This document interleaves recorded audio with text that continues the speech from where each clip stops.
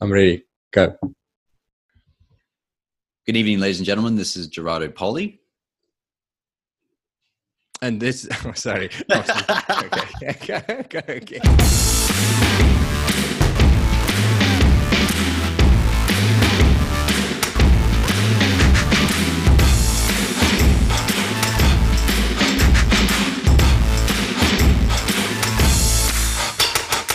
One of the best bits of advice I've ever received was to find good mentors and to learn from them. Trusted people who have already done what you're trying to do now. I've been fortunate throughout my career to have some fantastic mentors to help guide me, but I realized that they'd be hard to find and also hard to commit the time to one. This is why we've gathered some of the best minds from the veterinary world and squeezed them for their wisdom so that you don't have to learn the hard way. With the help of our guests, we flip the veterinary profession on its back and explore its soft underbelly to find the tips, tools, and inspiration that you'll need to build the career that you've always wanted. I'm Gerardo Poli. I'm Hubert Hemstra, and this is the Vet Vault.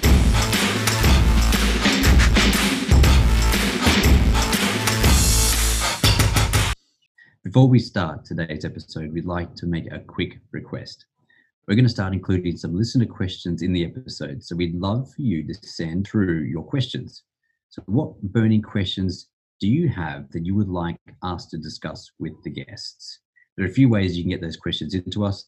That is one, through sending a direct message on our Instagram. That is the Instagram, the Vet Vault, okay, all in one word. Or you can send an email to thevetvaultpodcast@gmail.com, all one word. If you've got lots of questions, we might be able to set aside some time in a few episodes to do a quick Q&A. And yes, you can ask me. Hubert, did you write this in there? Any personal questions? You did? Okay. Maybe you can ask me some personal questions. Anything you want. Anything you want to ask. Yeah. Gerardo's out. We can even do a shirtless Q&A session with live video feed. I'll give you a month to prepare for that one. Okay, back to my guest. Here we go. You go. Dr. Olivia James. All right. For today's episode, we have Dr. Olivia James. She's a specialist in equine veterinary dentistry and one of the leaders in this field. She's only months away from finishing her diplomat examinations, which will make her the highest qualified equine dentist in the entire Southern Hemisphere. Olivia has worked in veterinary practices in regional Australia, both in mixed and equine hospitals, since graduating from the University of Sydney with honours in 2003. In 2010, when her second son was 1 year old, she started her own equine practice, which she sold in 2018 to concentrate on her studies and to start her current business, Australian Veterinary Equine Dentistry.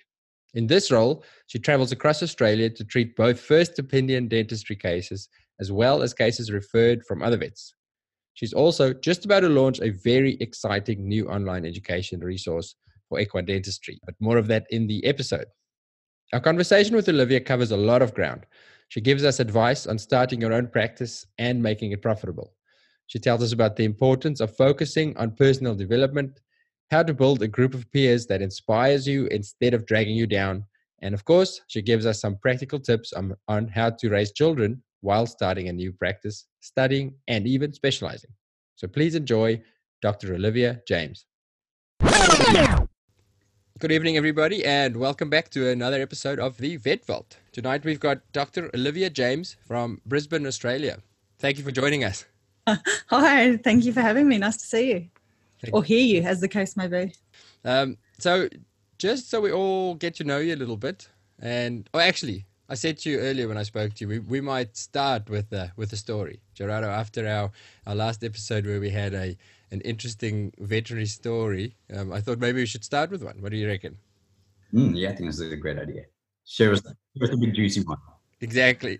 So Olivia, last time we randomly came up with one of those vet stories that you tell in the pub to all your friends. Oh, yeah. And all your vet friends go, all your non-vet friends go, oh. and we decided we might make it a feature of the podcast because everybody's got a story. Have you got a story for us? Look, I had to think about this one, but I also had to think about one that was G-rated that I could actually talk about, because this has been recorded and it'll be around forever. Fair enough. And I don't want it to come back to bite me in 10 years' time. One of the funny ones, it was quite funny to me, but it really wasn't funny to the other person involved. But they won't be listening to this, so that's okay. When my kids were younger, we had them in daycare before they were old enough to start school. And as a lot of kids do when they first go into daycare situations, they get every illness and every sickness that goes around, which I think in the long run is really good for them. But my son had conjunctivitis. I had a really important surgery booked in that day that I'd been looking forward to for a long time, and the owner was kind of sitting on the fence about it, and finally we scheduled it and they were all ready to go, and the horse had travelled a long way. But my son had conjunctivitis, and they're supposed to go to daycare if they get conjunctivitis. So all the other parents listening to this probably want to throttle me right now, because on that day, yes, I was that parent. We had previously had some ophthalmic cream from the pharmacy, but it had run out. So I went, well, look, eye cream's eye cream. So I just went to the back of my car and I got out a tube of Bryson. And I got my drug label on it and I put it on there so you couldn't see it. Dropped him off at daycare saying, here's his next tube of eye cream, because it had kind of cleared up by then. But I got a phone call from the director of the childcare centre about 2 hours later saying, I just wanted to check with you. This eye cream says for animal use only. So we can't actually use that. You're going to have to come and pick him up. So I'm like, yep, I'll be there in, an hour, and 40 minutes away. So finished the surgery and went and picked him up. So that's a G-rated story that I can tell. And then you administered the eye cream once you got and then I did. I got him in the car and I put some more in and finished the tube. Yep, absolutely. I've used a fair bit of Neocord on myself in my time. So. Oh, definitely. Yeah, that's something. I still have some in the medicine cabinet here. It's gold. I'm wondering whether we should, as you say, we are recording this. I wonder if we should confess the degree of how much we do to our children and to ourselves. Well, I don't know if somebody other than me wants to bring up Frontline for headlights. Oh, I've heard that numerous times. No, I'd say it's, as you say, the Neocord. I don't leave home without it. Before we started, Gerard, I was telling Olivia about the drama with my kid's foot. My eldest son has a major cut on his foot from an injury on holiday, and I will confess that when it first happened in Lombok, hours away from the nearest clinic, he may have been sutured by I was working with my dad, who is a retired doctor, so there was a doctor involved as well. So you were supervised. Yes. It's one of our super skills, is that we're actually very good at treating children. Did you guard him to hold him still? Oh, I should have. He's sitting right next to me. I can get him involved in the podcast. he can tell you his version of events. Probably not suitable. No, not really, buddy. Olivia, so that brings us to your story a little bit, is working with kids and working around kids and family, and what you did when and where. So just to clarify for myself, so you were in practice as an equine vet when you had your children. Is that correct? Yes, I was. I was in equine. Well, I was actually in mixed practice first in Dubbo, and had my first child and had started to go back to work, and then was told that we had to leave where we were living due to my husband's work. The job that he was on was finishing, and there was no more work in that area, so we had to move. So we moved down to Canberra, and I did a short stint in a mixed practice down there, and then on to equine practice. Had my second child, and then a couple of years later started up my own equine veterinary practice, which was a lot of fun. Had that for 8 years, sold that last year, and we now live in the inner suburbs of Brisbane, and I just do referral dental and oral surgeries now. So that's also a lot of fun. I fly or drive to wherever the patients are. So if it's locally, I'll fly. So for example, if it's down at the University of Queensland, it's nice and close. Or otherwise I'll go, across to Adelaide or wherever I need to go to. Wow. That's really cool. Yeah, I in my Google stalking of you, you never know what's exaggeration on the internet, but Olivia is one of the most skilled equine dentists, if not the most skilled equine dentist in Australia. That's what Google says, and she's not. Oh, never trust Google. She's not denying it, so it's probably true. Well, I have done a lot of, I guess, education there. I sat my membership exams for the Australian College in 2010, and then in 2015 did my diplomat for ICEVO, which is International College of Veterinary Odontologists. And about 4 years ago, I enrolled with the American Veterinary Dental College for the equine stream, for equine dentistry.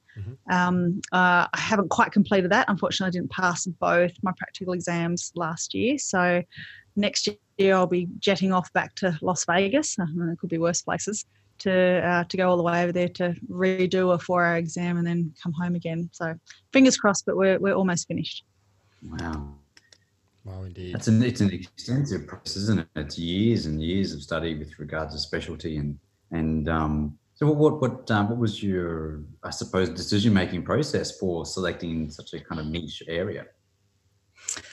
It was a patient that was the turning point in my life for this, and this is a story that I tell a lot of people because a lot of people ask me because. You go out with a group of friends or go to the dinner party and, I'm usually the only person like that in the group. So everyone's always interested. But it was a horse that I saw that had terrible periodontal disease. So periodontal disease is the most common disease of horses and can be quite painful in some cases. And I had been unsuccessfully managing this horse. I'd already done some education, but I booked myself in to go to another workshop, so up at EVDS in Grafton with Oliver James, who most people, especially in Australia, would know, very good friend of mine, and went and did some more training and came back, and I rang up these owners and I said, look, I can't remember the horse's name, unfortunately, but I said, look, can you bring the horse in? I've learnt some new techniques. I would like to give it a go on your mare. So they brought the mare in the next day and everything just went perfectly. They came back later with flowers and, they were so happy, and the horse had gone from really grumpy and pulling faces and dropping feed back to a really sweet mare that was a pleasure to ride. And the owners were just so happy. So I think the combination of being able to improve the animal welfare, which for me is one of my biggest drivers, but also to get that sort of reaction out of a client, that just made me feel really good. So that was the turning point for actually getting into dentistry in the first place. And then I love learning. I find it really, really rewarding. And I guess I just went and did more and more and more until I had exhausted all options in Australia. So I went to North America and to Canada for ICEVO, finished that, and then there was no more options for doing anything else in Australia. They had all been exhausted. At that time, the fellowship in equine dentistry wasn't offered, so I was, I guess, really fortunate that I was accepted into AVDC, American Veterinary Dental College, because they only had a very short window in which you could apply for advanced standing because it was a newly formed college. So I think a matter of being in the right place at the right time. I've also been really fortunate to have a really fantastic group of vets around me that have really encouraged me all the way and offered support and advice and all that sort of thing. So I'm just quite lucky. Wow. So about a problem that you were having, and wanting to actually kind of level up and when once you saw that the problem was was solvable and the way that it was solved, you saw that as something that that was the thing you wanted to do next. You wanted to be able to offer that to those future patients that you would come across.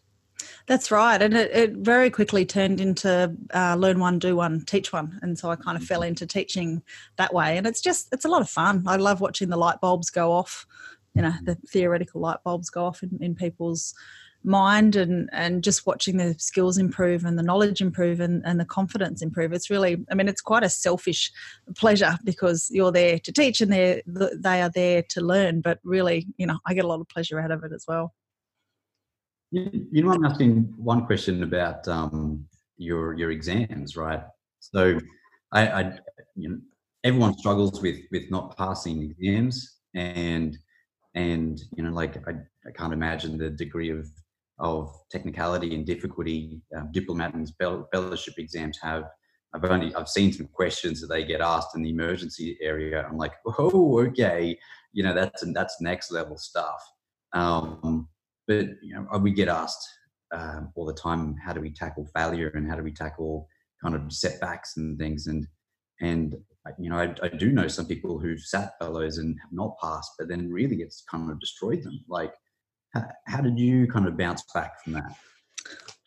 Well, I think that life happens for you, not to you. So every failure or not passing something is another opportunity to learn. So I think for me, it just means that I need more practice. These exams are very restricted in time. So a procedure that we would say do in, and I can't tell you what they are because I've signed a document saying that I wouldn't say. So it's like things that you normally would have time to do, in real life, in a way, I suppose. I suppose we're added with constraints that necessarily weren't probably, Yeah, that's right. So a procedure that would normally take, 3 to 5 hours, we were having to do in 2 hours. So the time stress of it was really massive.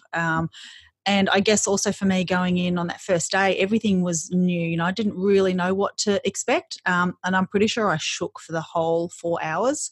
The second exam the next day was much better. I knew what to expect, even though with all the procedures that I had done, I was quite confident in doing them all. But, things just don't always plan out on the day. And that's okay. It's not going anywhere. I can just go and do it again. It's not the end of the world. That's a fantastic attitude. I don't think many people can be that mature about it. Maybe in retrospect, a few weeks down the line, but it does hurt when you do fail. But you seem like you really have it completely sorted out. That's lovely. Well, it's another opportunity to learn, so I'm okay with that. Imagine how boring life would be if you were successful at everything every single time. If you won lotto every single time. Yeah, if you won the card game every single time, there would be no variety and there would be no surprise, and it would just get incredibly boring. Yeah, I suppose it's a challenge that kind of builds you or forges the person you need to be, right? So, yeah, absolutely. No, it's a very good point. How boring. I've never thought of it as boring, but you're probably absolutely right. It is boring. I think it's for especially veterinarians, you don't get into vet school by failing a lot. Or at least academically. So I think for lots of us, it's more of a shock when you do get to a level where you actually start realizing your limitations and going, actually not quite as clever as I thought. So I think maybe we as a group deal with it a little bit harder than most when we do fail. Well, maybe that's my secret sauce, because I actually didn't want to be a vet. And I didn't. I started a degree in graphic design originally, and had a dramatic failure when we were asked to draw a frog, and it could be in graphics, could be in charcoal, could be in anything, and I failed. And I went, how can you fail? Like, it could have been an abstract. So I just went, you know what, this is fun. It's fun being at uni, but I can't see myself doing this in 10 years' time. So went into an animal science degree and then transferred from there. So I guess I was never all that academically good at school, so I didn't have that behind me. So maybe that's a blessing. So was vet not even on your radar? No, not really. I've always grown up around horses and love animals, but it wasn't on my radar at all. That's very interesting. Yeah. It's interesting what you said about boredom. I remember having a conversation with someone recently about the value of boredom. Like, boredom is one of the most motivating things ever, right? So you probably looked at maybe potentially being a graphic designer and drawing different varieties of frogs is possibly the most unstimulating, boring thing for you ever.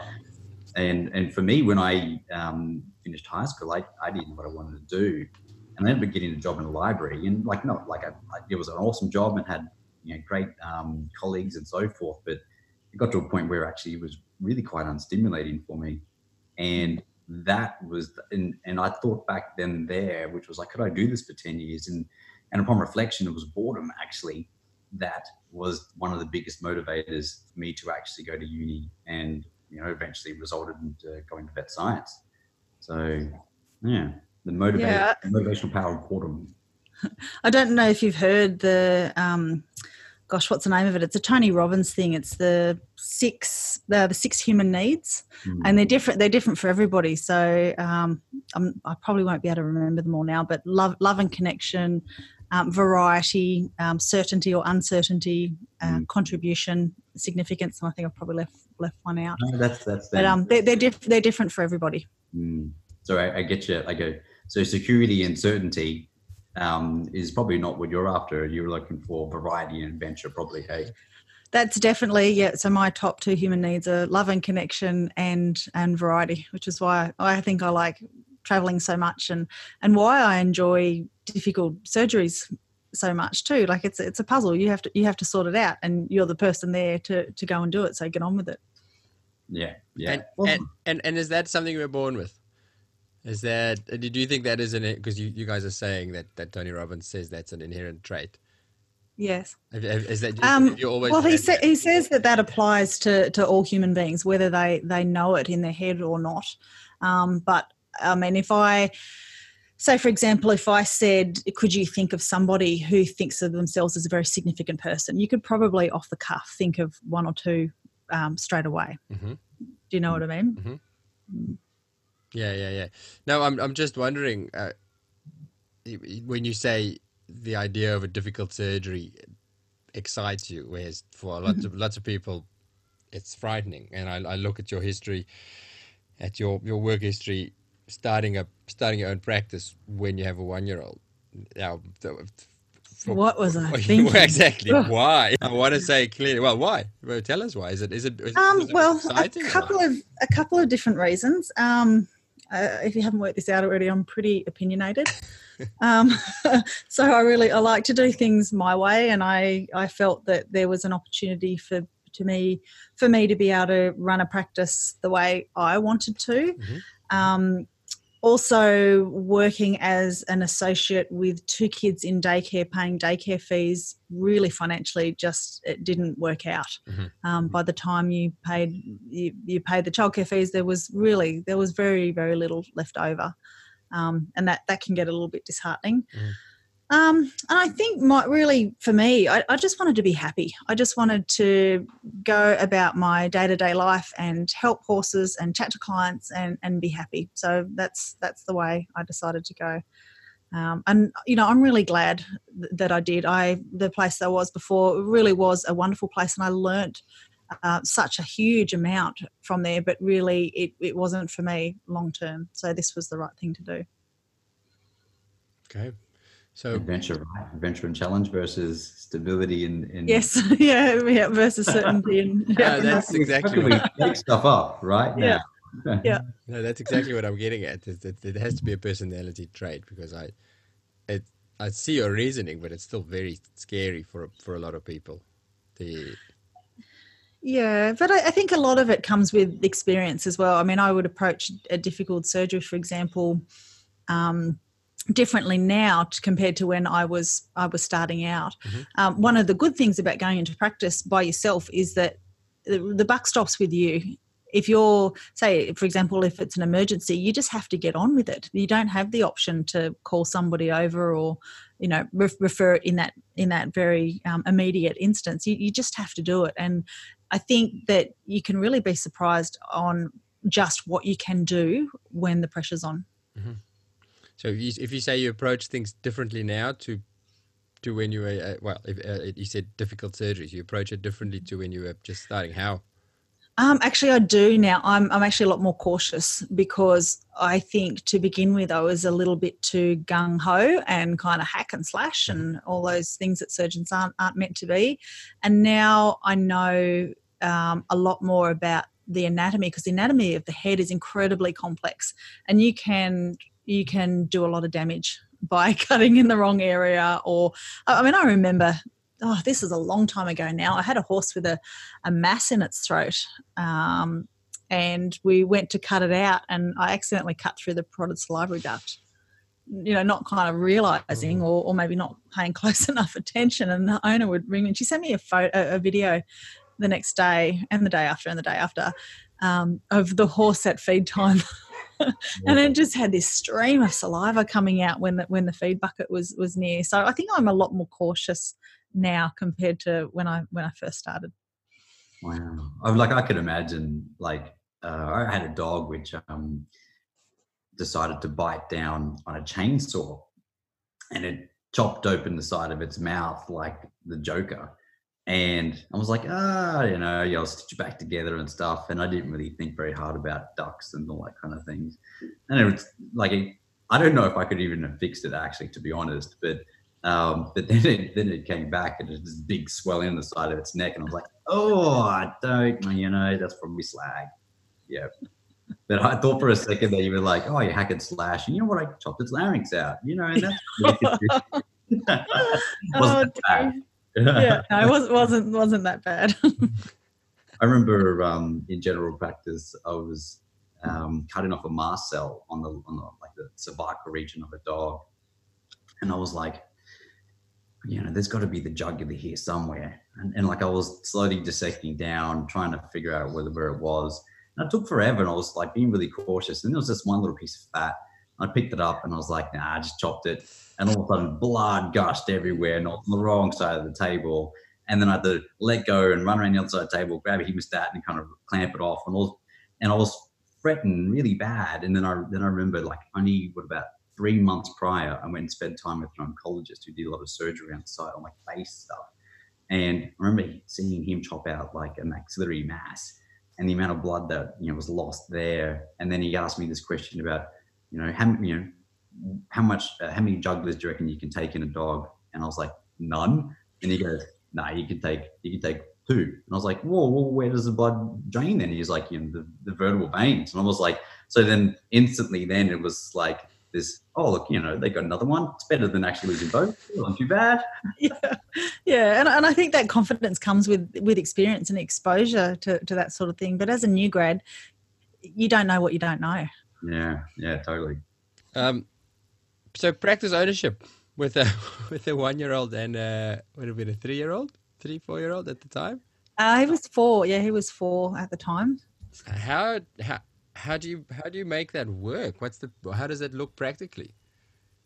Well, how do we make it work? When I look back at it now, I go, oh my God, what was I thinking? That was just crazy. To boot, we lived in a rural area, so to get anywhere was, to get to daycare or get to school was a 40-minute drive. So 40 minutes there, 40 minutes back. So it added another element to it.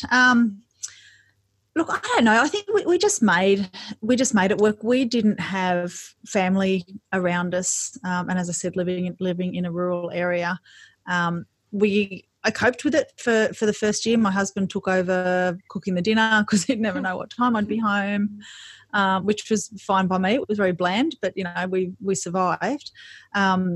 We utilised au pairs, which they can be a real blessing, but also there's a flip side to that as well, because you can get some really crazy people living in your house. But I think for me, the real turning point was down just outside of or between Canberra and Yass in southern New South Wales in wintertime. And I had kind of worked, this is before I started the practice. No, actually it wasn't. It was after. I had worked a whole day, I had come back, we'd done the dinner, bath, bed routine. I'd gone back to the computer, was typing up all my notes, doing all that sort of thing. And then was about to go to bed and went, I haven't hung that washing out. We're not going to have uniforms for, 2 days' time. So I was hanging the washing out, and the washing was freezing as I was putting it on the line. And I just went, this is ridiculous. I'm putting frozen clothes on the line, knowing that it would be, Canberra's funny, it's cold at night, but it's beautiful, beautiful sunny days. And I just went, this is really dumb. Got to do something. So we got an au pair, and she was really, really lovely. And we've had, I think, about 15 since then. Some of which have become, and will be friends for life. We've been really fortunate to have some really wonderful, wonderful people. And I think also having au pairs, it worked well for us, but just it alleviated a lot of the guilt associated with trying to balance having a career and having a family as well. Say, for example, when the boys, I have two boys, when they were younger and they were in childcare, what would happen at closing time when you're on call, you're on your way to daycare and you get a call with an emergency, and it's a real emergency, a big time emergency. You're not going to leave your kids at daycare sitting there after it's closed, but you can't leave the horse. As well, you have people relying on you. So for us, having an au pair really helped to alleviate that guilt that the kids weren't always going to be the last kids at daycare after being there for x number of hours. But yeah, it takes work as well. You really need to interview and find someone that's a right fit. We had one girl. She was lovely, but she just had no clue. I had a colleague, Dr. Ian Nilsson, down at my place, and we were doing some surgery on a colt. It was actually abdominal surgery for a case that, for whatever reason, couldn't go to referral. So we were kind of the last stop before it got the highway to heaven. And the au pair was driving in, had picked the kids up from school and was driving in. This is sort of in the afternoon, and the kids are like, "Oh, look, Mummy's over there, and I want to go and see Mummy." So she stopped the car and opened the gate and took the kids in through the paddock out into the backfield where we were doing it, so they could watch. And then she felt like she might like to have a cup of tea, so she left them there. And it was him and I, all gloved up, all sterile, and it was a Clydesdale. This is a big horse, leaving two little kids there. We're like, "Don't touch anything! Don't touch anything! Don't go there!" So I had to scrub out and call her and said, "You need to come and get these kids. This is not funny, and it's not safe. You need to come straight away." Wow. So I think they're just not really thinking. But anyway, the surgery went well. The horse survived and prospered, and the kids were fine. So that worked out well. It wasn't quite like emotionally fine. They're emotionally fine. The only thing they never really liked when I was doing is doing repro work with mares. They'd walk around the corner of the vehicle, like, "Oh, Mum, Mum, no, can you not do that?" They were fine with everything else. It's interesting to hear about the au pair thing. It's been an ongoing debate in our house. Is yes or no, yes or no. I'm leaning towards yes, and my wife's still on the no. With the idea of having as you say, a stranger in your house is something to get used to. But do you reckon that's a potential lifesaver? That's the way to go? Look, it worked really, really well for us. I think people have different situations. I think if you had family close by or lived in an area that had closer access to daycares and schools and things like that, it might not necessarily work well for them. But the interview process is really important because you can't just take anybody. A lot of au pairs, and I think it's happening more and more, see families taking them in as just a place to sleep for a couple of nights when they land in a new country. And we have had people leave in the middle of the night. And get a text the next day saying, "Oh, this, I don't think looking after kids is for me, and I'm off," which it's sort of, you do take it a bit personally because you are inviting people into your home. Yeah. The great ones we've had though, like we've still, be friends with them forever, like lifelong friends. So I think just picking the right person, you do have someone else living in your house, and after a while, you know, the family maybe stops being so polite to each other because there's like a stranger in the house, and everything kind of gets back to normal. So they see what you like, warts and all. So it's just something to consider. Would mean I might have talked you out of it now. No, I was gonna I say think you talked him into it, actually. Exactly. I'm gonna make my wife listen to this. Yeah, it's great to have the extra pair of hands, because there's always so much to do. So to have someone that can, you know, take the laundry out or start the dinner or pick up some bread on the way home, something like that, that it can really be quite helpful and make your life a lot less stressful. But on the other hand, you also have to manage them. You can't just put them in that role and say, there's the fridge, there's the bedroom, okay, off you go, see you later. They do take a lot of management, especially in the early days. Yeah, that's true, actually. I've heard that before as well, especially because if you don't give them structure, then what happens is that you know, it's like uncommunicated expectations. And then, you know, that things don't work, whatever, they don't know what their responsibilities are. And then you're not really actually getting someone that helps you. You know, you're getting someone that you're going to have to actually manage even more so later if you don't set expectations right at the start. Yeah, it's just like having staff. Gerardo? Well, I don't really have an au pair for myself, but I actually have had a thought of actually getting an au pair for myself. Dude, you have an au pair. I've hung around your house. You have many au pairs. You just call them assistants. So yeah, maybe that's different. Yeah, they're just called different names. Having my mum is actually retired as of today, and she's like, well, Charlie, can I just spend time with you? I'm like, yeah, you can spend time with me. What do you want to do? She's like, oh, you know, I'll just, you know, cook your food and like, you know, hang your washing and stuff. And I was like, Mum, you don't have to, but if you really want to, we can arrange that, you know. So actually the conversation I had today was, she goes, oh, I just got made redundant today. And I'm like, that's great news, Mum. I've been waiting for this day. But I do take her where I go traveling. So I do try to take her internationally where I go traveling. The hardest thing for her is actually getting on the plane. Once she's on the plane, she's fine.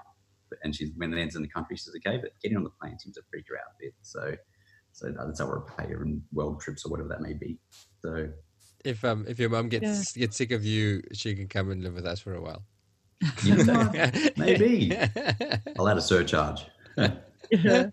One of the other really important things that I should mention is that for people that are doing emergencies, having to get your kids out of bed at 10 o'clock or 11 o'clock or 3 a.m. to go and see an emergency is just miserable. So knowing that you can just leave the house with everybody asleep and everyone's safe, it's worth its weight in gold. Yeah, wow. No,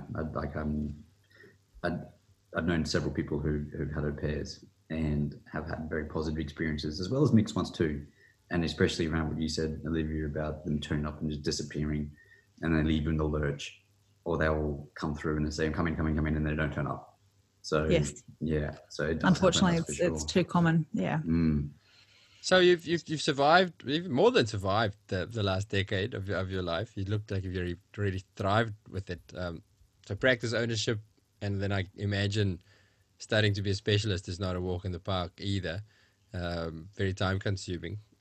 If you had to go back, or if you could go back to 10 years ago and talk to Olivia just about to buy into a veterinary practice or start her own veterinary practice, what would you tell her? Is there any advice that you'd give her? That's funny, because that's one of the questions I ask when I'm interviewing people. So I haven't really taken the time to consider how that would apply to me. I think knowing what I know now, I think if the opportunity presented itself, I would have been better buying a practice or buying into a practice rather than starting a practice, because you have to reinvent the wheel to do that. But a practice that's existing, should already have all those processes all written down. They have existing clients. They have revenue that's there from day one. I think that I was just really lucky to be in an area that really demanded the services that I I was offering, there was a big call for it, and the area that I was in had, or probably still has, the highest horse ownership per capita in Australia, and there was 2 vet practices servicing that area. So there's very much a need for it. But if I was to go back 10 years, so what would that have been? 2009. So that was just before starting the practice. I would have told myself that it's going to be better than you think. It's also going to be harder than you think. Yeah, that's probably it. I don't think I would really change anything. I wouldn't change anything. Life happens for you, not to you. So we get to, it's, remember those books as kids, Choose Your Own Adventure? Mm-hmm. That's reality. That's every day. You don't fold the pages and go back when you don't like what you've read ahead, do you? Yeah, I always used to do that, or start from the book. Choose Your Own Adventure. Oh, damn, I died on cheating. spikes. Okay, let's go back. We don't get a do-over in real life. You only get one life.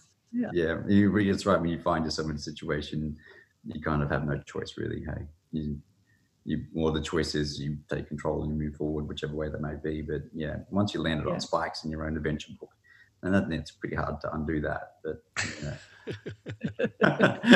no spikes. I used to read those the Lone Wolf ones, and they were all about fantasy. There's also lots of spikes, lots of demons that just burst you into flames, and like instant explosions. So I think it's pretty uncommon for that to occur in reality in our world. So.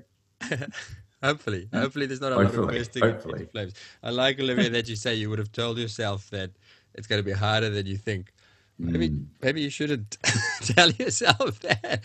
Maybe ignorance is bliss to go, I'll be fine. But I had one of my old bosses pull me aside, and really wonderful person, say that you won't be able to please everybody all the time, so don't try. And that was really sage advice, because I think the temptation is, when you're a newly minted practice, is to go out and be everything to everybody, but it just doesn't work like that. And I've been fortunate. I've managed to find my niche, and I really love what I'm doing, and it all just goes from there.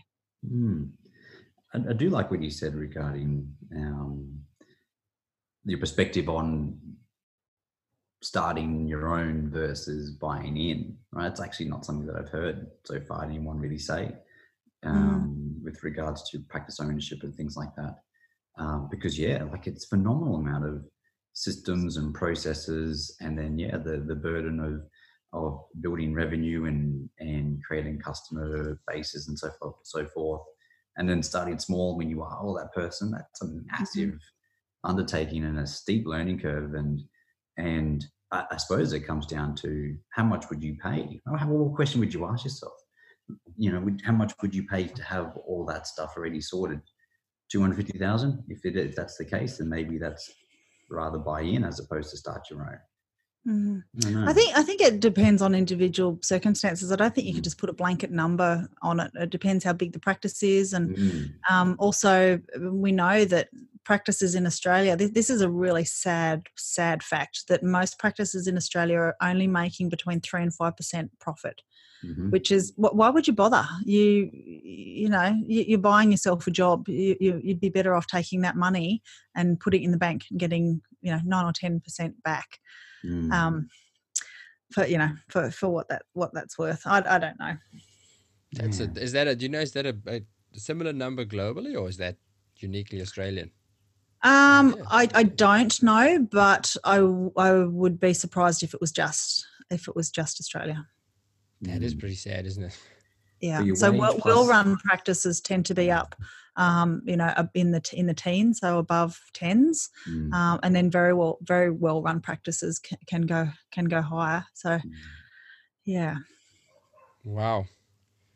But it obviously worked for you, because you said part of your motivation was financial to go the ownership. Definitely, yeah. I mean, I'm not here to brag about that. If I can help people in their lives by listening to what we've done and how we managed everything, then that's bonus enough for me. But we were above the 50% on that. And that's thanks to equine dentistry. There was a really strong demand for it, and the overheads were low. So it was a good practice. So what's the secret? The secret is, I think, becoming the expert and finding your niche. So to be known as that person who's really, really good at one thing, just draws so many people from further afield rather than being good at everything. So I think being the expert rather than the jack of all trades. But in saying that, I think there's room for both. So maybe be the expert and employ the jack of all trades. Yeah, I think strong practice management as well. In my previous job, I was introduced to practice management by the owner there. They had a strong interest as well, so I did get a lot of exposure to that sort of thing. And again, it's just the love of learning. I started to learn a little bit, and light bulbs will go off, and that makes sense. So you'd go and find out where there's conferences or look online and find the books to read so you could get better educated in this stuff. I think, we used to say that, I saw a meme the other day. We used to say that ignorance was caused by, stupidity was caused by ignorance, but now we have Google and nothing's changed. So there's plenty of information out there on every single subject that you could ever imagine, and it's just yours for the taking. $335 million per day is being spent around the world on self-education products. So not only in veterinary medicine, but everything, anything that you can think of for how to manage your kids better, how to have an amicable divorce, how to buy and sell houses. Anything you can think of is available, and it's all out there. Yep, and it's a lot of it is free as well. That's the incredible thing. I'm in the last 5 odd years just with podcasts and audiobooks, you don't even have to sit down and read stuff. You can just learn constantly as you go. It is an incredible time. Did you self-educate when it came to management, or did you do any official management training? I did a lot of, I guess, self-medicate with about practice management. I got involved in what's their name with Sam Bowden when he used to own it? Who runs the boot camp? Do you guys know who I'm talking about? I've heard Sam Bowden's name numerous times. Oh goodness! You'll have to get with Diedrich Gilderman as well. He's a little bit involved in that as well. The business boot camp. Isn't that terrible? I can't remember his name. But just found various conferences and listened to practice management streams there. I also did a lot of Tony Robbins work. So a lot of people don't know who Tony Robbins is, but he is really the master when it comes to not only living your best life, but also business, and learnt just an incredible amount of skills through the work and conferences we did there. Is that through business mastery courses and things? Yeah, business mastery. Yeah, I was a platinum partner for a year, so I travelled all around the world doing really incredibly crazy things, and just got a massive amount of exposure of people from all walks of life. The thing about people think that veterinary practices are different from every other business, and they always think that their veterinary practice is different from any other business. But business is business. It doesn't matter what you're selling, whether it's a product or service or a pair of shoes. It's the same thing.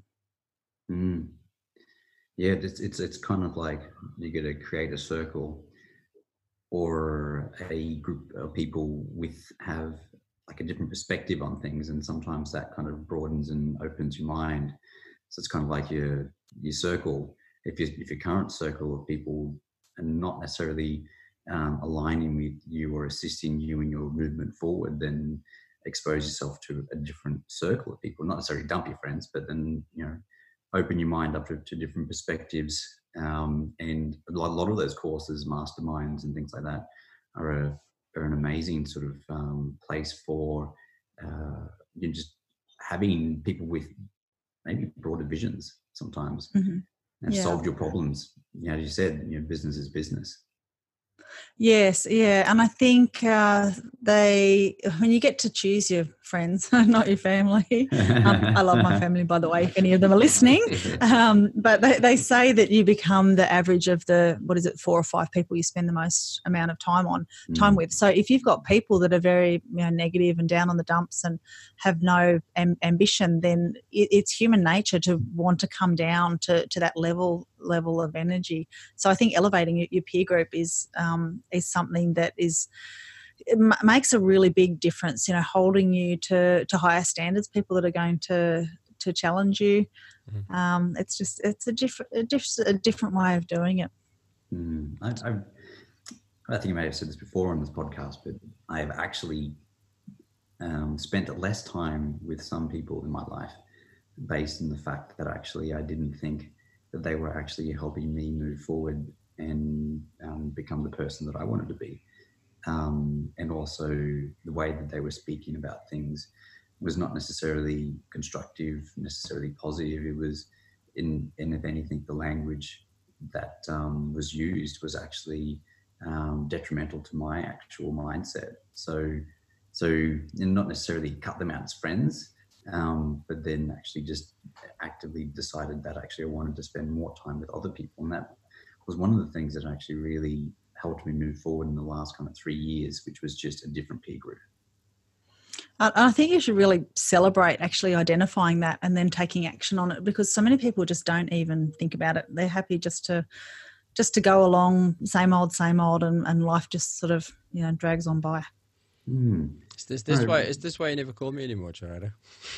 Well, now that you have a mustache, man, a dirty mo, I don't know if I want to speak to you too often.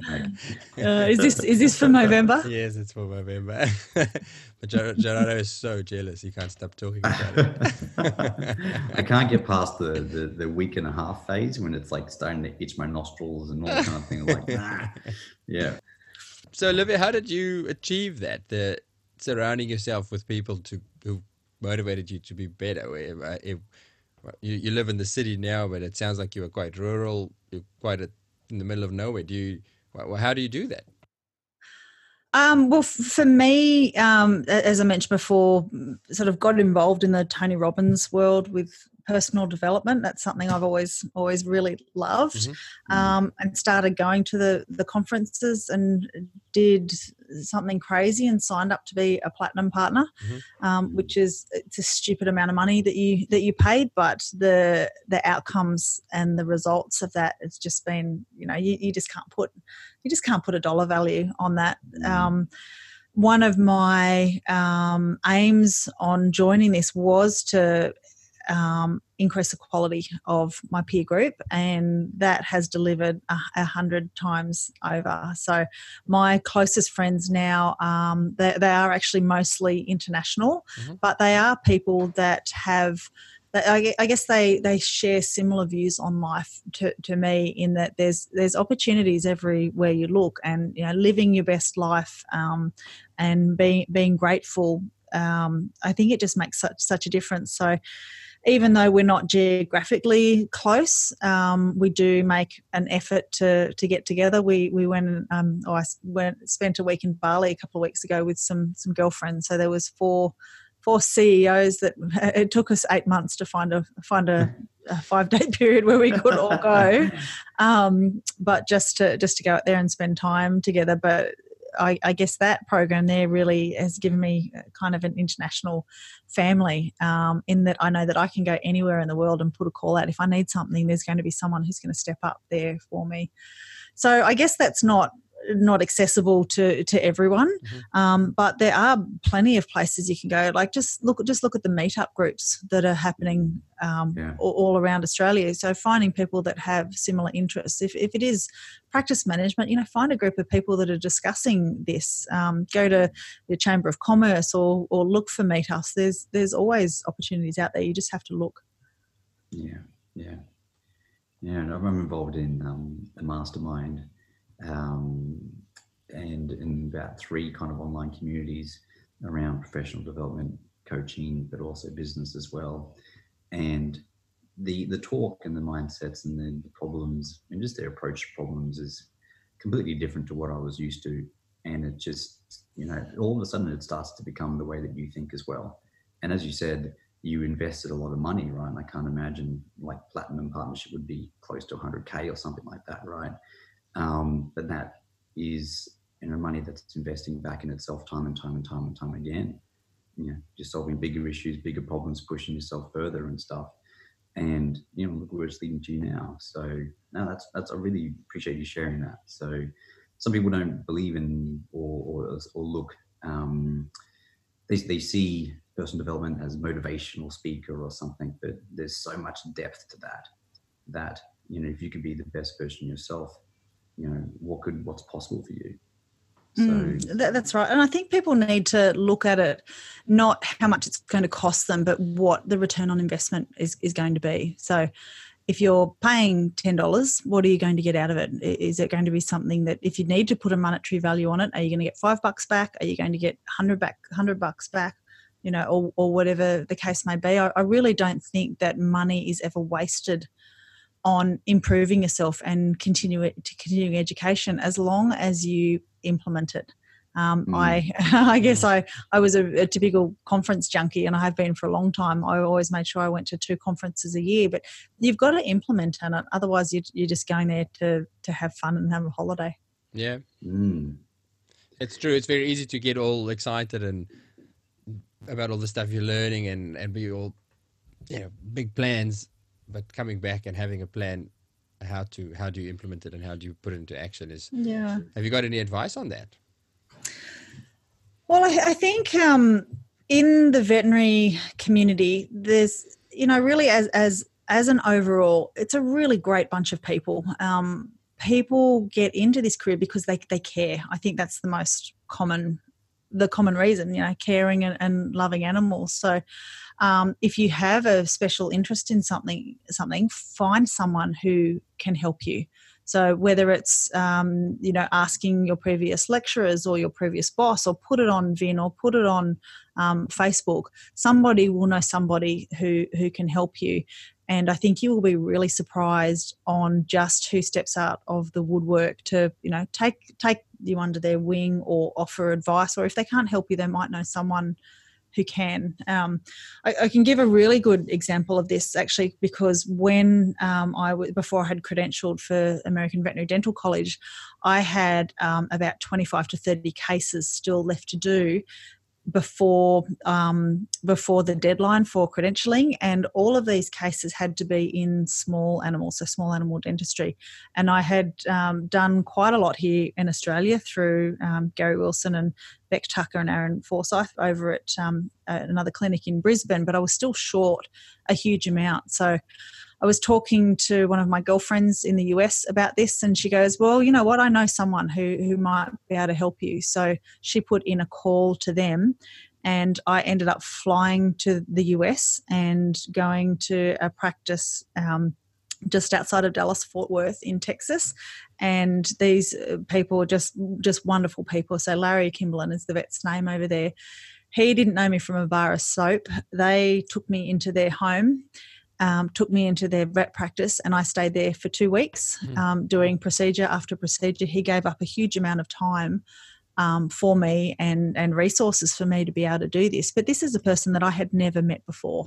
But just because I knew somebody who knew them, he had been in a similar situation and faced the difficulties that I had faced, and he didn't want me to go through that. So, that's just an example of how people can really step up for you if you just, I guess, put the intention out there and ask. That's spectacular. I hadn't intended to talk about this tonight, but it's funny how these things roll. Hubert seems to ask these questions about performance and stuff like that. He's a big performance junkie, aren't you? Conference junkie. I'm conference, and then I just don't implement it. It's always the way with the interviews. I love it. I always have a plan of what we're going to talk about, and we hardly ever hit any of those topics because it just gets interesting. There's other things pop up. I am going to ask you though about your current stuff, your new project that you're working on. My new project. You briefly mentioned to me earlier. Gerardo's going to be interested in hearing about this. Yeah, so that's super exciting. So there's a bit of a backstory to this. I was fortunate enough to be invited by Kirsten Jackson from Dental Vet in Perth, WA, to come and join on a trip out to the Gili Islands in Indonesia. And that was run under the banner of Animal Aid Abroad, to go out to these remote islands where there's no motorised transport to go and treat the ponies out there. So doing dentistry and, wounds and welfare and all that sort of stuff. And also was also very fortunate that Randlab were able to sponsor me for this trip. So thank you, Randlab. I'll just slot that in. A great bunch of people. So I was like, oh, this is going to be fun. I'll go and do some dentistry. The idea we would also teach some veterinarians, some local veterinarians, as well as some vet students. And I can go out and have fun doing that, and I can have a holiday as well because I love going to Bali. All those beautiful beaches and scuba diving. And I got out there and was working very closely with a local veterinarian out there, really wonderful, wonderful lady. But I was just blown away by their thirst for knowledge, because just like in Australia, they've got very little education on equine dentistry, and that was almost like we were almost joined at the hip for that week, because she wanted to see everything I was doing and what else could she learn. And I took along an old textbook and gave a kind of an impromptu lecture one night over dinner, just about simple pathology and things like that. And it really got me thinking, because continuing education can be really quite difficult for some people to access. For these Indonesian vets in particular, they almost always have to travel internationally, and that's really expensive, and to take time off work and organise childcare and things like that. So I was thinking to myself, really there has to be a better way. So I thought about putting together some online lectures in equine dentistry. I did some research, and there's less than 10 hours of continuing education available in equine dentistry for veterinarians. There's plenty available by lay dentists, so non-veterinarians, but I think that often or sometimes the content there can be, not quite as science-based as we would really like it to be. Mm-hmm. So I had this idea, and I talked to a couple of people about it, and got a lot of support. And so what we're doing now is interviewing other veterinarians or experts in their field about their niche, subject or area of interest. And this thing has just got bigger than Ben-Hur. It started off as just a handful of lectures. It's now nearly 50. Which is crazy. But, everything from just really basic stuff to intermediate and then advanced stuff. And it's really applicable to people, so for new graduates or people wanting to get better at dentistry, all the way through to practice owners who want to give their veterinarians some continuing education, but don't necessarily want them to have to leave for a week to do it. So you can kind of do it in your own time. I mentioned before that I'd just been to Bali with some girlfriends to have a holiday over there. Mm-hmm. I'm no different for anyone else. I had to cook 7 meals to put in the freezer when I was gone, because my husband can cook, but after a long day of working and everything else, and I'm not there to share the load, it's just not something I wanted them to do. Plus, I knew that they would actually get good food rather than takeaway. Takeaways. So it's just a different way of approaching it. If you can, much like podcasts, most people I think will listen to podcasts while they're doing something else, like they're walking or they're driving. So it's something that doesn't take any extra time out of their day. Yeah. So to be able to access this sort of education whenever you want, I think is really, really valuable. So I'm super excited about this project, and I have been absolutely blown away by just how enthusiastic the other veterinarians are with this venture. Like, people, they're just coming out of the woodwork. They want to help with this.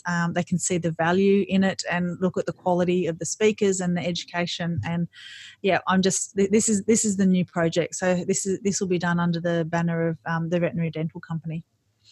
Nice. We're launching that in the AEP in December, in a couple of weeks, or a very, very short amount of time, and then we'll be launching it in Australia closer to the middle of 2020. So how do we find that when the time comes? Will put it in the show notes. You can send me all the. Well, maybe. I where we go think look for people that are interested, we'll find them rather than them having to find us. Ooh. So just by using some new, I guess, marketing techniques and things like that to get some exposure, the word will definitely be out there. But if not, you can just Google the veterinary dental company. Or find it on Facebook, I guess. So are we talking videos or is it audio interviews or how are you They're doing it? videos, video interviews. So more a conversational style, like a lot like this, in where you get on an interesting topic and it's not necessarily on the agenda, but you kind of take a deeper dive into it because it's interesting and people are enjoying themselves. So it's not, I guess, the more formal type of lecture where somebody stands up and talks in monotone for a very long time and you start to get sleepy because you've just had lunch. So just a different way of delivering education. Cool. I think it's and it's going to be accessible to people around the world. As long as you've got an internet connection, you can get it. I think it's a great way of doing it. I noticed that I said earlier, I'm a bit of a podcast and audiobook addict, but there's definitely a style that works well. Because as you say, it's very often whilst driving or exercising or something else where you can't textbook concentrate. But if it's conversational, your brain keeps up with it and can take in all the facts. I think it's great. It's a great way of doing it. We want to reach 1,000 veterinarians in the first year. So if we can reach 1,000 veterinarians that can potentially do 1,000 horses, we're looking at impacting the lives of 1 million horses in the first year. So that definitely ticks the box with improving animal welfare. And I think that also, just to help veterinarians become more confident and knowledgeable in this area. It's a really underrated area. Equine dentistry is such a young science, and every horse has a mouth. There's an opportunity to do some good, really, wherever you turn. So if we can also help the vets by increasing their education, and that in turn can improve their practices or maybe a more profitable practice or make them a more valuable employee. I think it's just a win-win for everybody. If people can offer these services, then there's going to be more money in the local community, and that improves the kids' sporting opportunities. And it's a never-ending circle. I think it just has really far-reaching consequences, and I think that's just why I'm just so excited about it. It's a great way of looking at it. I like that. I like the saying, every horse has a mouth. Sometimes people struggle with finding motivation or finding purpose in the work that they do. But if you bring it back to a simple level like that, literally one horse, one mouth, if it's every horse every year. But I wonder actually how much of, like this big vision, the impacting 1 million mouths, right? That is incredibly daunting for some people. So, but for you, it's energizing the fact that is it part of challenge and adventure, right? Is the impact ever daunting for you or is it the community that you have around you help support you? Gosh, that's a tough one to answer. So this project it's taken on a life of its own. It's got its own heartbeat now. I think that is very motivating for me to know that we can potentially reach that many horses and help that many veterinarians. It definitely at times has become overwhelming. But I have a close girlfriend she was one of the ladies I spent some time in Bali with, who is as well as a CEO. She also has a business coaching company, and she charges US $500 an hour for her coaching. But she's my friend, so she does it for free. And the good thing is she calls a spade, so she's not shy to tell me when I need to pull my head in or pull my head out or, anything like that. So I have her to ring when it starts to get overwhelming, because I think it's very easy when you're doing a project, you become so close to it. It's really, you can't see the woods for the trees. You're so involved in it, you can't see the big picture. So she's someone that I call, and I think just having my time scheduled appropriately works really well. And just, I guess, eating the elephant one bite at a time. So, and I'll throw another Tony Robbins comment in there, but they say you'd be amazed what's the comment? It's something like, don't compare what you can do in 1 year compared to what you can do in 10 years or something along those lines. So if you've got a big project, look at the long term of it, because you can work really hard and you'll get a great result. But if you get that result and then you multiply it by 10 for 10 years, that result all of a sudden just becomes absolutely massive. And so that's what we're hoping to do with this. Love it. That's awesome. Watch out! I might turn you guys into equine veterinary dentists. Oh, well. Here we go.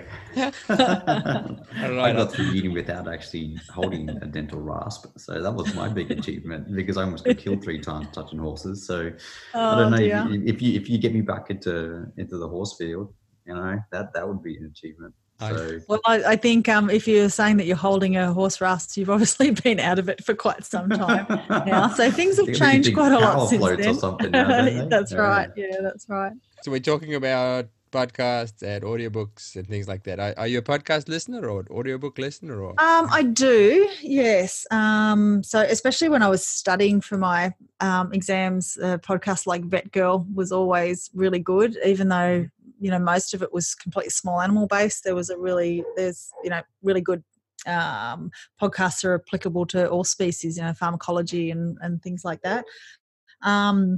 The EVJ and EVE podcasts I quite enjoy, so that helps just to keep you up on latest publications and research. Mm-hmm. Tony Robbins, obviously, Rich Dad Poor Dad, Robert Kiyosaki. I really enjoy his dry wit and sense of humour. Okay. And then, of course, we've got the audio books for car trips. Like David Williams is pretty popular in our household right now. Who is that? Sorry. David Williams, he's a children's author. Yes, kind of. Yeah. Naughtiest Children in the World and things like that. Yes, we've got that. It's pretty funny. Yeah, and they're quite listenable to adults as well. Unlike some things that you have to submit yourself to in the car. Yes. All right, those will go on the list. Gerardo, anything else that you wanna ask, mate? No, as I said before, like the conversation has gone down a rabbit hole that the rabbit hole that I always like. It's the rabbit hole that you live in, isn't it?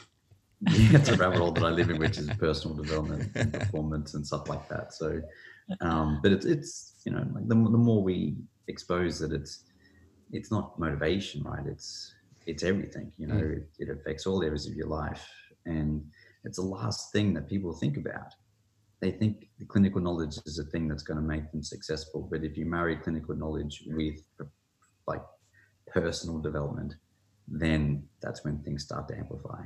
That's when, there's no use being a smart, amazing clinical person if you then can't structure your time. You can't then have or think bigger visions or tackle difficult situations better and things like that. Like, it has to be together. That's my take. Yeah. Mm-hmm. And I think the important thing there, from my personal experience and what I still do wrong, is I'm aware of this, but then I still think I should do it all by myself. I know I should get better at these things, and then I want to learn about it, but things don't happen properly. And I think it's because sometimes we don't go looking for the external help or invest in that Tony Robbins course or in a coach or something like that. It's I think I'll keep bumping my head on that one until I finally learn that lesson and take. Well, it's actually a good point that you raise about coaches, because coaching now is becoming a lot more normal and accepted.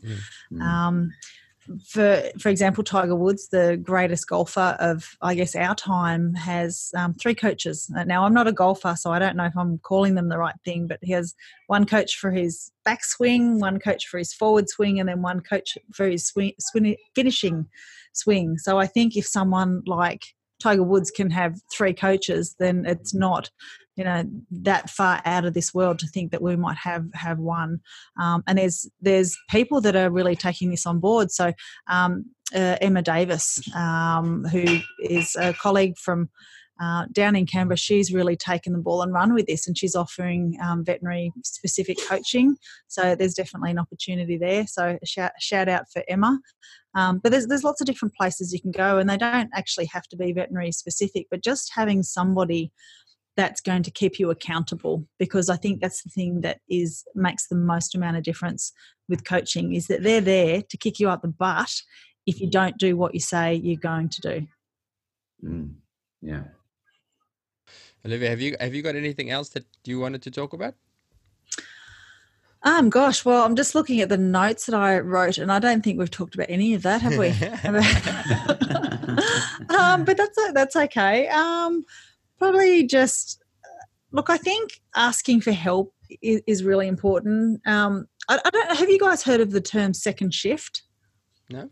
No. It is more applicable to women, in working families. I'm not saying only women, but I think usually women. And it's when you do a full day of work, you pick the kids up, or someone picks the kids up, and you get home. It's then time to start the second shift. Yeah. And that's the housework and the cooking and the homework and all of that sort of stuff. And I do think that a lot of this load does fall on women's shoulders. I'm really, really lucky. My husband is fantastic at this sort of stuff, and we really share the load.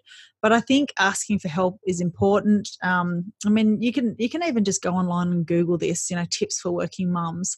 But things like outsourcing the ironing, getting a house cleaner in, cooking 2 meals at once, it can make a really big difference. So there's a plethora of tips and tricks out there available to help people, and I think people are really quite hard on themselves too sometimes. So I think it doesn't have to be perfect. I heard or read, I can't remember, on somewhere the other day that one lady puts her kids to bed in their school uniform at night, which kind of makes sense. And I think she had 4 or 5 kids. So, I struggle to get 2 kids out the door in the morning on time, let alone 4 or 5. Like, that's just horrendous. So if you can kind of, if you need to, scoot them up, put them in the car, then it just saves that stressful morning routine. So there's all sorts of things like that available if you just go looking for it. Yeah. I think people are hard. I've done that before when, there's 6 kids. I was one of 6. And I did that inadvertently because my mom was just overwhelmed. So I just went to bed in my school uniform, woke up in my same school uniform, went to school the next day. So, I think there's a couple steps in the process. I don't think that's quite what they meant. That's not what they meant, but yeah, I was just laughing, maybe reflective when I was. I think they meant a clean one. Yeah, I was like, I know. There was this girl that I really liked in primary school, was grade 4, and she goes, "What's that on your neck?" I'm like, no. And then it was dirt from the day before because I didn't shower that day. So that's the other extreme. Anyway, but that's really interesting. Wow. Yeah. I think you're right, the asking for help thing. And this, I could, again, say it from personal experience with myself and my wife. There's got to be, to some degree, a bit of a pride thing in it as well. Like, it's... feel like maybe it's a weakness if you have to ask for help, because why can't I cope or manage my own life? Look at everybody else; they're doing fine. That's definitely a stumbling block. Is to say, yeah, I do. You know what? I don't think I can do this alone. I need somebody else to tap in to give me a hand with this. Yeah, and just having things like date nights or nights out with girlfriends. Just people need a break. It can be really tough to hold everything together all of the time, and I think that's a really unreasonable expectation of working families these days. I think that the work-life balance really is a bit of a misnomer. However, I think that you can have it all, but you can't have it all at the same time. So different areas of your life will become more important as throughout life. So, for example, if I've got, I did my written exams in January. December was a write-off. I was studying crazy number of hours a day and, didn't spend so much time on other things. But after they're over, you can then rebalance. And I think if you're spending quality time with your family and they have that emotional bank, then people can cope, or families can cope with that in the short term. I don't know how well it would work in the long term, but if you have that emotional bank, then the ups and downs of busy weeks and busy months, I think that you just get to sail through it a little bit more smoothly. Fantastic. I feel like we need to talk to you more, but I think we'll have to do it again at a second stage. Sure. We could carry on. I could chat to you for ages. I'd love to know what else is on your list. Now we've opened up your list and it's all quality stuff. Well, probably just this one. I don't know, are we allowed to swear on this podcast? Yes. Probably not. Maybe. Yeah, shit, just put a beep in. Shit, yes, good. Okay. So someone told this to me once, and I really feel like I need to pass it on. But if you've had a shitty day and you've maybe yelled at the kids and, you've dropped a dozen eggs or whatever it is, after your kids are asleep, and make sure they're asleep first, just go and watch them sleep for a couple of minutes, because you can't be cranky at a sleeping child because they're just so angelic. I just don't know how they manage to do it. Must be an evolution thing to stop you from killing them in their sleep. All the horrible things that could go wrong. Yeah. But that's a tip, and that kind of helps it. Makes it all worthwhile when you can see your kids sleeping. Oh man, there's a song. It's going to bug me. I'll have to edit this out. I'll come back to who it was, but he has a song about kids and about putting kids to bed, and it's these songs are all very inappropriate but very true. Some of the stuff he talks about, you're not supposed to talk about. And he's got a line in the one song that says, "It's funny how your love for them grows the closer to dead that they look." Oh, that's hilarious. That's very true. Sad but true. The closer to the dead that they look. All right, Olivia, I'm going to wrap up this episode, but I think once your stuff is out there, we'll catch up again for a chat. We'll get you back out. But I'm going to wrap up this one with the last question that we always have to wrap up with. So you are talking at a conference to all of the veteran new grads of the world, which is pretty much what you'll be doing with your current project. And you have a few minutes to give them one little bit of advice. What will you tell them?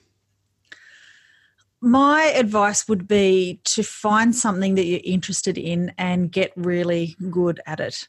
I remember doing the clinical placement must have been 4th and 5th year at uni, and I went to a vet clinic up on the north coast of New South Wales, and they were in the midst of a let me think. No, it wasn't a parvo outbreak. They had a lot of tick paralysis in that area, and being a bit of a gung-ho vet student, by the time the 4th one came through the door that day, I'm like, what else have you got? Isn't there like hit by a car or dog with a broken leg or something like that? Don't you find this a bit monotonous? And I really clearly remember the vet saying, actually, as a new grad, it's fantastic, because when you see something or you're doing something over and over and over again, you get really, really good at it.